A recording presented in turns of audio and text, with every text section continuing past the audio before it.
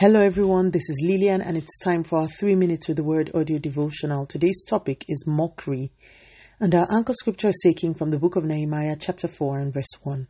Sanballat was very angry when he learned that we were rebuilding the wall. He flew into a rage and mocked the Jews.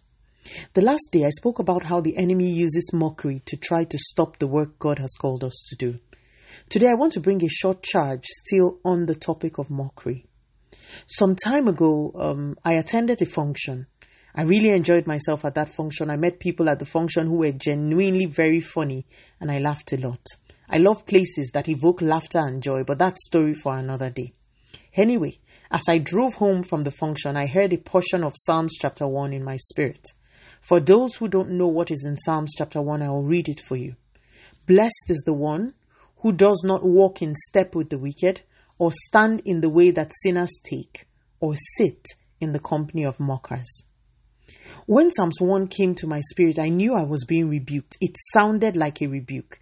It sounded like the Lord had x-rayed my interactions at this function and had found me wanting. So I began to repent immediately while searching my spirit to see when I actually mocked someone. As I reflected, still asking God for mercy, I realized that I sat in the company of people who were jocularly mocking others.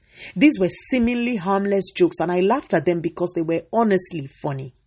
Little did I know that I had displeased God.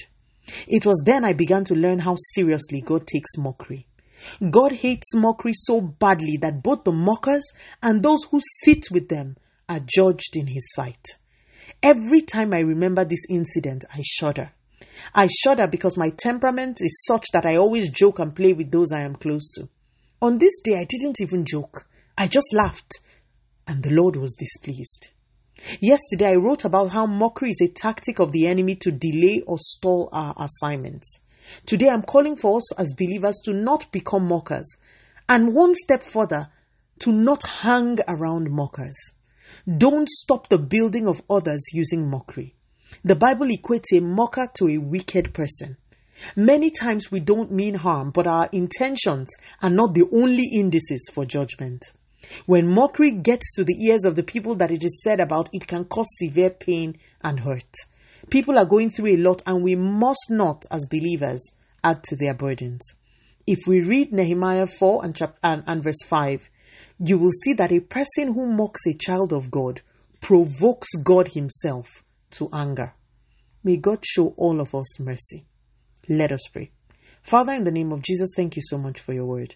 Lord, today we repent for any time we may have mocked others, or any time we may have sat around people who were mocking others.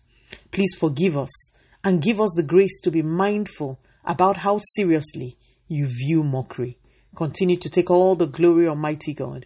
In Jesus' mighty name, we have prayed. Speak to you again soon. If you are blessed, please drop me a line on audiodevotional@yahoo.com or on our website at www.3minutesaudiodevotional.com.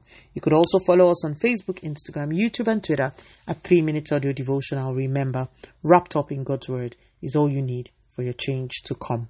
Love you and bye.